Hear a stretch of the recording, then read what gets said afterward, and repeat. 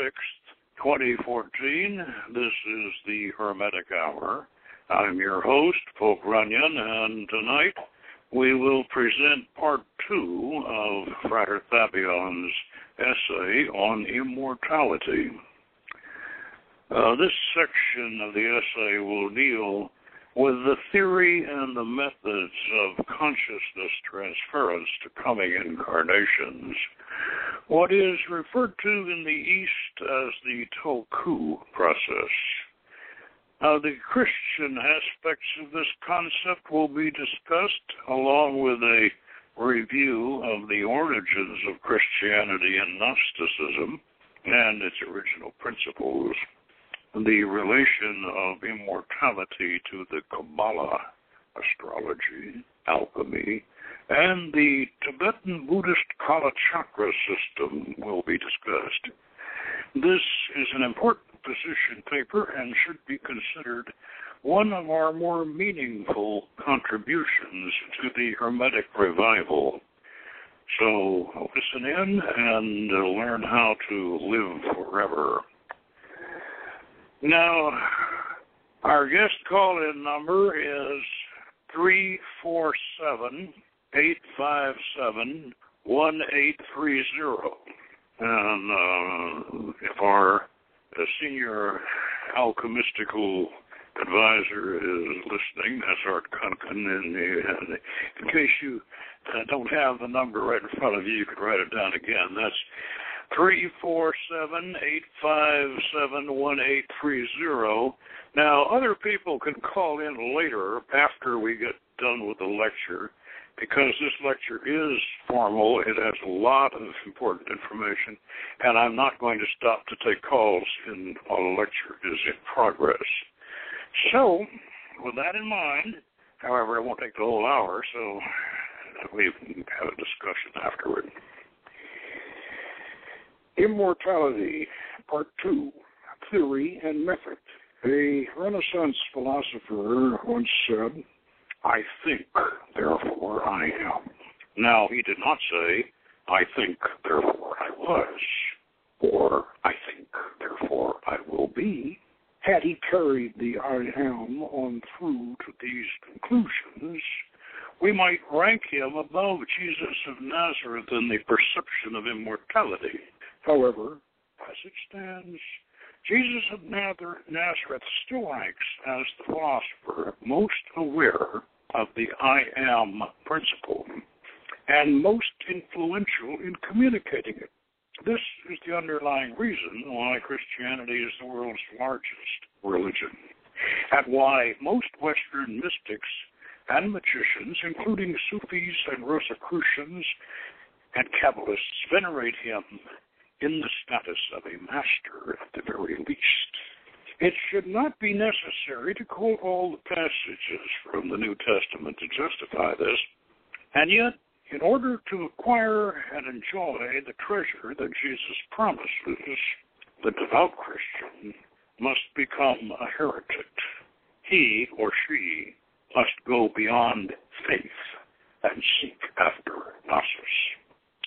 The Christian magician should not feel guilty about this, because the origins of Christianity and the original teachings of Jesus have gone through such political, philosophical, and institutional transformations that we can have any kind of Christianity we want and still be Christians, or, in our case, Rosicrucians.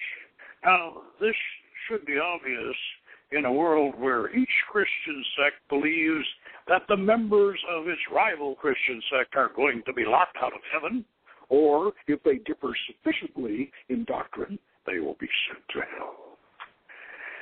Now, if we go about stripping down Christianity to its transcendental basics, and that is not an oxymoron, in a tactful and gradual exposition, it would take 600 pages to lead the devout Christian gently to the light.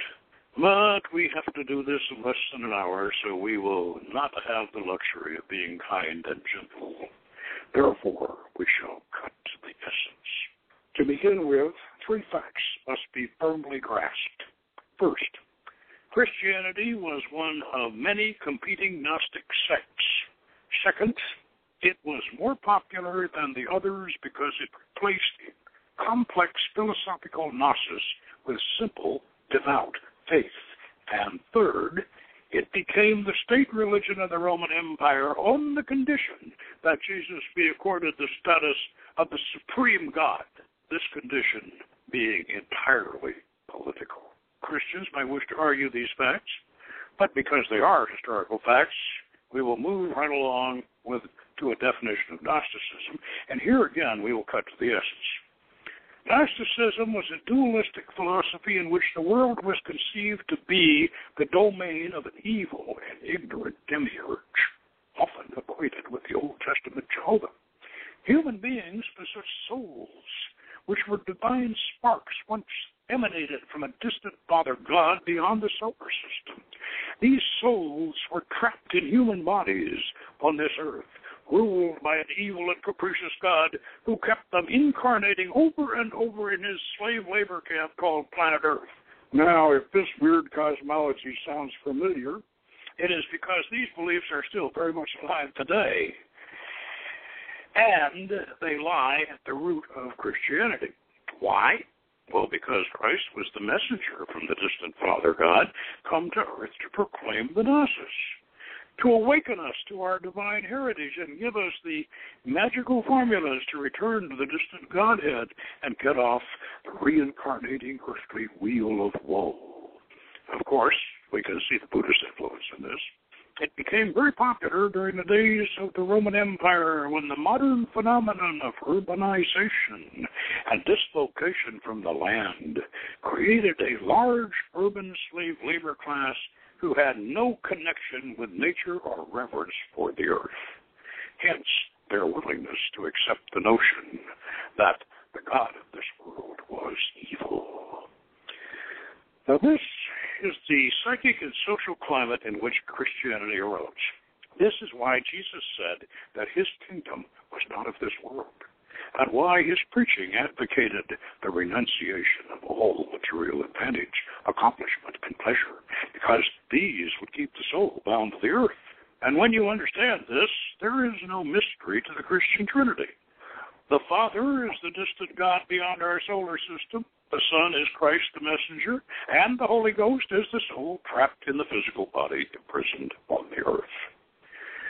Now, it's important to realize that this celestial heaven was not a new idea with the Gnostics or the Christians.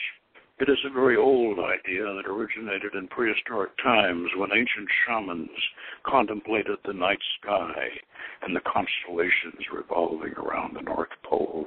They were inspired to believe that the Milky Way, our galaxy, was a river of souls, and that the star patterns of the ecliptic were representations of gods, heroes, and monsters, revolving on the great wheel of time, symbolizing the seasons, the ages, and the destinies of humankind. This ancient wisdom came eastward from Atlantis and southward from Central Asia into Mesopotamia, Phoenicia, Egypt, and Greece, over 4,000 years before the Gnostics and Jesus Christ. And therefore, it must be realized that classical paganism had an equally sublime and profound understanding of the Gnosis and the great I Am. The classical pagan alternative to Christian Gnosticism was the philosophy and doctrine of Hermes Trismegistus. This Greco-Egyptian wisdom school was so highly respected by the doctors of the Roman Church that Hermes was a candidate for sainthood until it was revealed that his writings, at least those available at that time, were post-Christian rather than pre-Christian. This was corrected later, but the damage was done. Now, the Hermetic tradition was denied the blessings of Mother Church.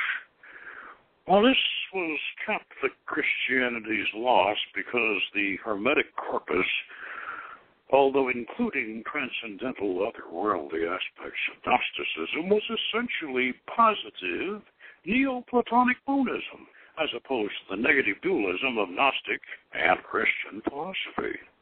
which the church had been trying to get out from under ever since they took power and could afford to intellectualize their faith. What the Catholics could not do officially, the Rosicrucians did. They combined Christianity and Hermeticism. Now this happy combination allows the great I Am to realize its full potential. Our immortal soul and our immortal consciousness can unite for the great work on a grand scale. We can circle with the planets, we can fly to the stars, and we can walk with the gods.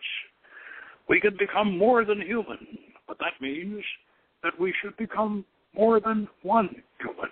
The great I Am eventually becomes the great we are. And the reason for why this is rather simple.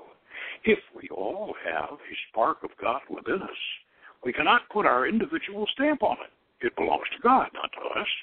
So, as we get closer to it, it transforms our consciousness, and we are moving closer to a universal personality. Jesus said, love your neighbor as you love yourself. The Hindus say, Namaste. The God within me salutes the God within you. And if this concept and process is fully understood, we can control the very real danger of ego inflation that sometimes accompanies magical enlightenment. When I was asked how I attained godhood and managed to avoid a superiority complex, I replied that I had transcended self-deification and that now my humility was legendary. With that in mind, let's consider the relation of Qabalah with immortality. First, let's differentiate the various spellings of the word and what they mean. Kabbalah, pronounced Qabalah, refers to a system of Jewish mysticism developed in medieval Southern Europe. Qabalah is a Christian version of it, and Qabalah is the modern formulation which incorporates classical pagan mythology and tarot cards into its scheme. The original Jewish Qabalah had a doctrine of reincarnation called the Gilgul that was somewhat negative, but the Hermetic Qabalah opted for a more positive concept. The Kabbalah's connection to the great I Am lies in the formula Aheya. I am that which I am, the first holy name of God imported to Moses, although this was actually conceived by a Jewish writer during the captivity under the Persian Zoroastrian influence. The basic format, or master mandala of the Qabalah, is the Tree of Life, a diagram of 10 spheres with 22 connecting paths in 4 dimensions, combining the letters of the alphabet, their numerical equivalents, the 4 elements, the signs of the zodiac, and the symbols of the planets in one grand design.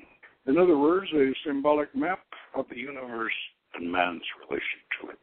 The Qabalah may have been originally a Jewish construct, but it is Pythagorean and Gnostic in origin, and its concept of Adam Kadmon, the celestial man, matches the Hermetic idea of man being a microcosm of the greater universe, the macrocosm.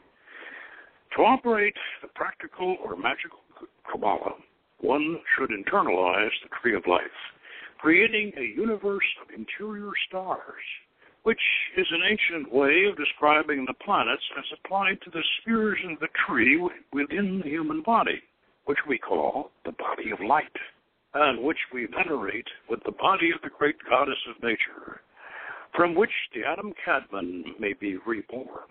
Now, if there are those who still believe that the Qabalah in any way, in any of its various forms, is entirely patriarchal, we should remind them that the Shekinah, the bride of Macroprosopis, the descending spirit of God, is female, and that the Song of Solomon is the secret heart of the Zohar. This brings us to the importance of astrology in the Hermetic system, and in relation to the great I Am and immortality. Now, if all of us have an equal spark of God living within us, and we are all aware of our special consciousness that no one else has, and we are also aware that God's consciousness always is at the center of the universe, then the universe is ours, and we are at its center. Now, if we are at the center of the universe, and it belongs to us, we need a universe to be at the center of. Astrology provides us with a magical universe that we can control. Oh, you thought astrology controlled you? Huh. Well, that is only one branch of astrology called natal, but there is another branch called elective astrology that enables you to influence events using astrological aspects. So your universe is predictable and controllable.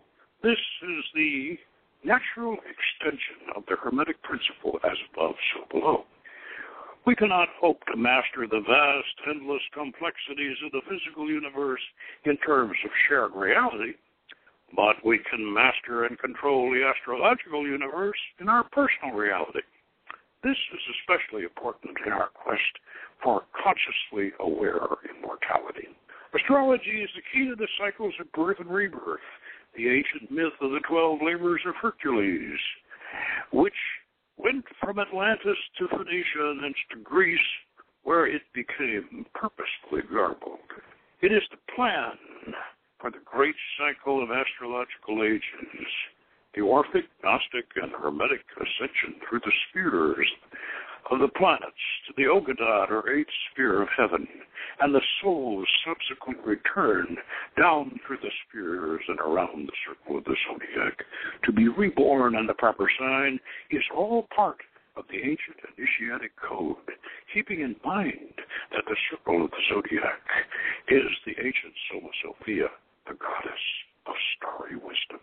Now the rational humanist will say, how do you know all this astrology is going to work? Oh, we answer, well, if you install a new program from an established software company in your computer, you assume it's going to work. And if the rational humanist has any intelligence at this point, he will not argue further, because it is well known that astrology is based on thousands of years of careful observations and data collection, and it is by definition scientific. But what about the mythology of the initiatic code? Well, in that case, we say it comes out of the same tradition as astrology, and it will work because it is elegant, parsimonious, and because we want it to. We are operating these systems in personal reality. We need no verification beyond personal reality, because when it comes to immortality, that's the only reality we need to deal with. And because that is the case, you can determine in the privacy of your personal reality that you were Napoleon Bonaparte in a previous incarnation. However, if you claim this in shared reality, you had better speak fluent French and have a doctorate in European history.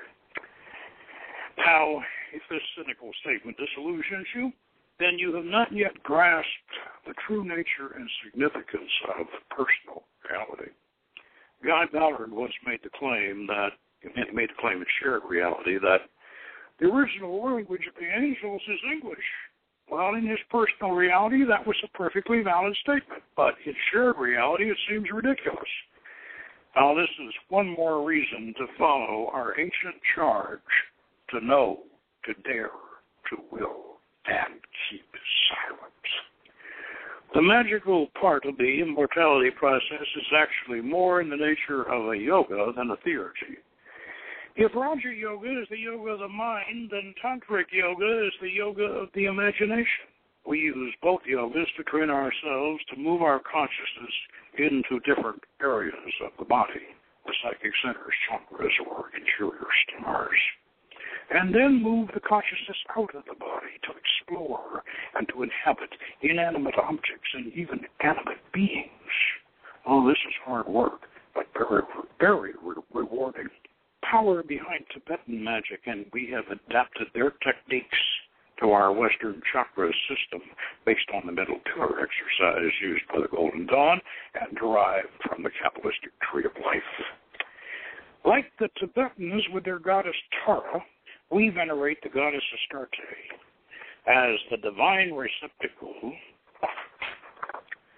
of the interior stars, a personification of the Soma Sophia, and a focal point for the bhakti worship yoga of immortality, for it is written, call the goddess from above, she could conquer death with love. And if you are going to be reborn, you should have a celestial womb in which to nurture your spiritual fetus before its return. Following knowledge and conversation with your holy guardian angel, this building of the magical body of light is the next task in the great work. Recovering your previous incarnations is an ongoing process. To know where you are going, you need to know where you have been. Finally, we come to the third Hermetic discipline, alchemy. What is alchemy? A shelf of books have been written trying to answer that question in different ways. There is spiritual alchemy, akin to magic and yoga. And then there is laboratory alchemy, which is divided into plant alchemy and mineral alchemy. And then there is sexual alchemy and the alchemy of visionary plants. Any experimental process to create or transform something can be called an alchemy. In classic terms, alchemy, said to mean of Chem, the ancient name for Egypt, is the application of the Hermetic philosophical five-element theory in various processes of physical matter to effect transmutation or to create medicines that will heal disease and prolong life. Alchemy seeks to discover or create the philosopher's stone, an agent that will act as the catalyst in the transmutation process. Alchemy also seeks to discover or create the universal medicine, a tincture that will cure all disease and bestow remarkable longevity. Practical laboratory alchemy differs from chemistry in one significant way. Chemistry is a science and alchemy is an art. To put it another way, the chemist is a short-order cook, whereas the alchemist is a gourmet chef. The fifth element in the Hermetic table is spirit or love, the seasoning which the alchemist adds to his simmering pot to produce a culinary masterpiece which cannot be replicated from a mere recipe. The great alchemist Fucanelli once said, "The secret power of the alchemist is his desire." Observer-oriented effects in quantum physics are proving that Fucanelli was right. The bumblebee cannot fly, but it does because God and the bumblebee both want it to.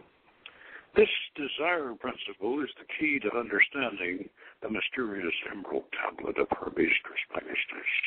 With this secret, we will warp space and fly to the stars, not because we can, but because we want to. So alchemy is a vital part of our Hermetic process. It is an area where personal reality can overcome the rules and restrictions of shared reality and manifest the impossible. But what does alchemy have to do with immortality?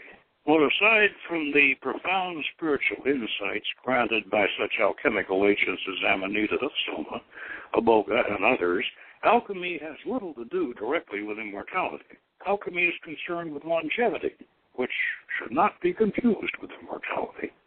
You could stay alive for 1,000 years and still not be immortal.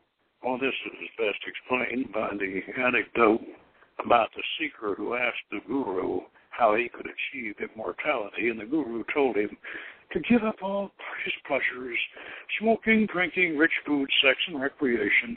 And the seeker said, "Well, if I do that, will I live forever?" And the guru answered, "No, but it will seem that way." Alchemy, to which in this case we should add the new sciences of robotics, bionics, nanotechnology, biotechnology, genetic engineering, and quantum computers, these new sciences may very well extend human life to the 1,000-year mark and beyond. But true immortality can only be achieved by a genuine transference of individual consciousness into the clone, the cyborg, the android, or the organic computer that is the designated host for the regenerated human consciousness. This will require a virtually indestructible replica or simulacrum of the human brain that can reorganize and accommodate the personality, and we will assume the soul. This is a tall order, and most of us will probably not live to see it, at least in our present incarnations. And it is possible that it will only be achieved by training the individual to willfully project his consciousness into the new host brain. In other words, Alchemy will still have to fall back on magic and yoga to achieve this form of immortality. The highest and most challenging of the Tibetan tantras is the Kalachakra, or the Wheel of Time. In 1989, His Holiness the Dalai Lama presented a 9-day Kalachakra initiation and empowerment in Los Angeles, California. Art Konkan and I both attended and participated in this event. I had previously received 7 lesser tantric Tibetan initiations with a special emphasis on mastering the Vajrayogini program offered by the Sakya order. So, I was in a position to appreciate and understand the significance and purpose of Kalachakra and how it relates to the concept of conscious immortality, or the Tulku process. Kalachakra mythology is unique to Buddhism. It centers around the legend of Shambhala, an ancient holy city ruled by a succession of divine kings, still hidden somewhere in the mountains of Central Asia, perhaps underground, but nonetheless inaccessible to the profane. The Zoroastrian influence on this Shambhala conception is obvious when we learn that eventually the last king of Qabalah will lead an army of the faithful warriors in an invasion of the profane surface world to exterminate the evil enemies of the Buddhist faith, an Eastern version of the apocalypse. In this sense, Kalachakra and Shambhala are rather poetical. The culminating ritual is primarily a bodhisattva vow in which the initiate promises that he will enlist in Rudra Cochrane's army of holy warriors to defend the faith in the apocalyptic last battle. Now, most people who take this initiation do not realize that they have joined the Dalai Lama's spiritual foreign legion. But, as a side benefit to signing up, you do learn the secret of how to become Tulku. You create a Western Hermetic version of Kalachakra, using the same principles and technique applied to your own mythology, your own holy city, in the past or in the future. The Petalmund of Parzival, Qabalah of King Arthur, Jerusalem, or even Atlantis.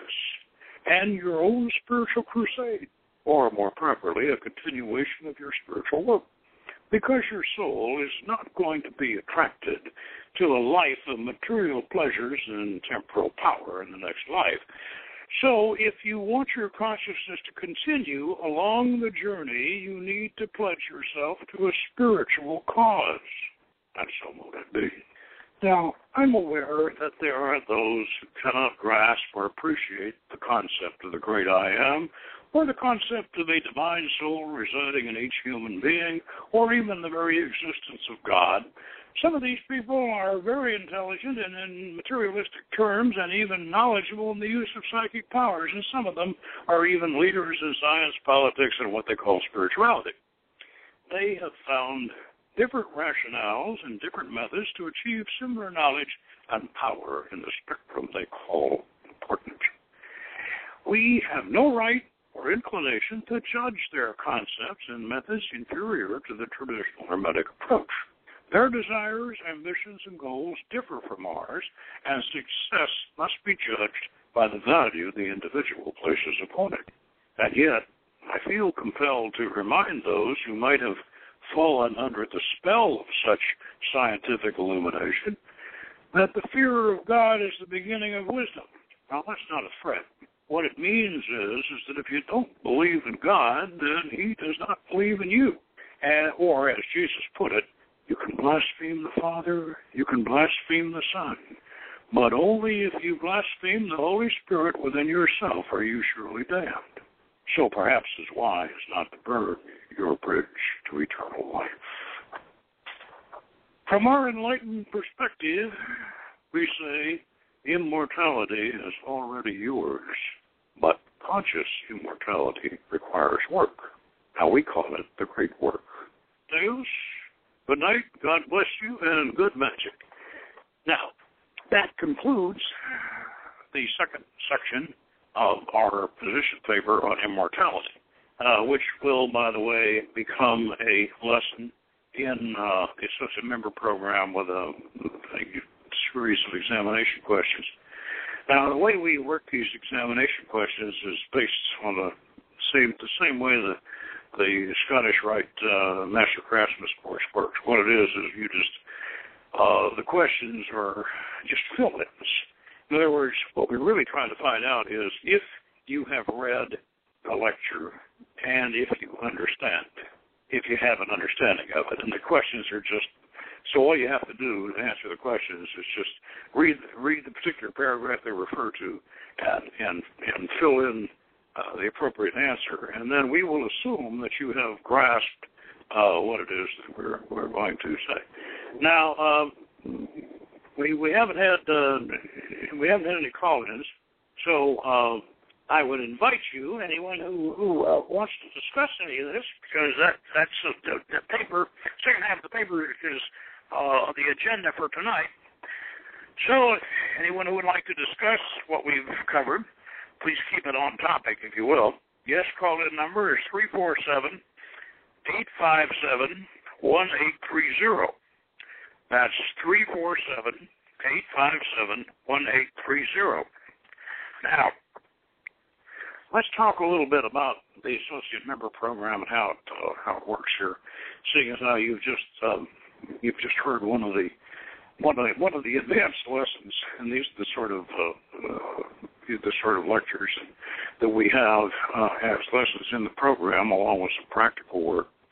The associate member program, and you can go on our website, the Hermetic Hour website, and you'll find that the lead podcast up there at the top discusses the associate member program, and this is very, very reasonable, and the twos are only $10 a year, and I think it's one of those bargains like the Scottish Rite Research Association. It's one of those bargains that you just can't pass up if you know what it is you're going to get. And what we also do with the associate member program is we give you coupons for 50% or more discount on all of our materials that otherwise you'd have to order from at double the cost. So you get the chance to pick up a lot of good material. Now, I would encourage you, and the only qualifications is you have to be sincerely interested, and you should be a law-abiding citizen of your country, an adult. We'd like you to be over 18 years of age, and be free of any association that would compel you to misuse the information you're getting. In other words, we would rather you not be a member of some organization or religion that finds us would find us offensive. So, but actually we're very eclectic. We have Christian members, as you can imagine, and we have Jewish members, and we have a few Buddhists, a couple of Muslims, and so we're oriented toward people of the book, in a sense. That means that if you're Christian, Jewish, or Muslim, in heritage, you will find our materials a little more related to, because the Hermetic tradition merged with the Qabalah back in the Middle Ages. Began this merger with the classical pagan Hermeticism and the Qabalah, and this was a very, very, very parsimonious marriage, because the Qabalah was originally inspired by the very same philosophers that inspired the Hermetic tradition. And because the Jewish Qabalah, Jewish as it was for a while, it was essentially Pythagorean. And Pythagoras is one of the progenitors of the Hermetic tradition. And we can kind of say the Hermetic tradition started with Empedocles.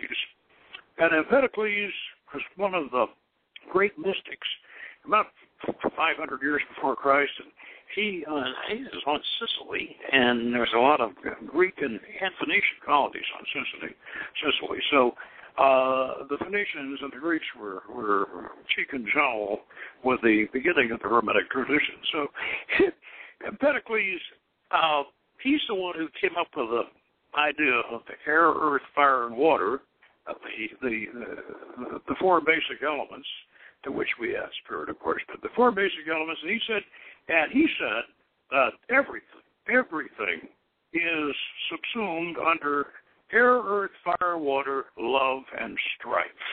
I says that's the whole thing. That's everything. And then, in order to prove that he was divine, he ran up the slope of the volcano and jumped into the crater, and all he ever found was his sandal, and I don't want to ever happen to that. But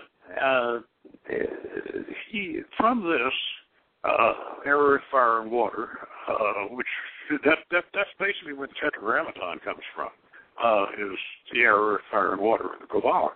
Now, speaking of the Tetragrammaton, we were talking about the great I Am in our lecture, and the great I Am really, it springs from what God first told Moses. At least, now we're almost certain at this point that he really didn't tell Moses this. This was some very astute Jewish mystic, very much under the influence of Zoroaster during the captivity, many hundreds of years after Moses, who added that, who put that into the Bible, because Moses, even though Moses was alleged to have been an Egyptian prince and all that, there was no afterlife. There was no afterlife in the original Jewish faith at all. So consequently, Moses probably did not come up with or hear I am from the burning bush. But I am is, as I said in the paper, that's the great secret that Jesus really based his revelation on and passed on in his own way to us. And as I said, the Qabalah with that inserted gives us a start on that. And you might ask yourself, well, why isn't Ahea the Tetragrammaton?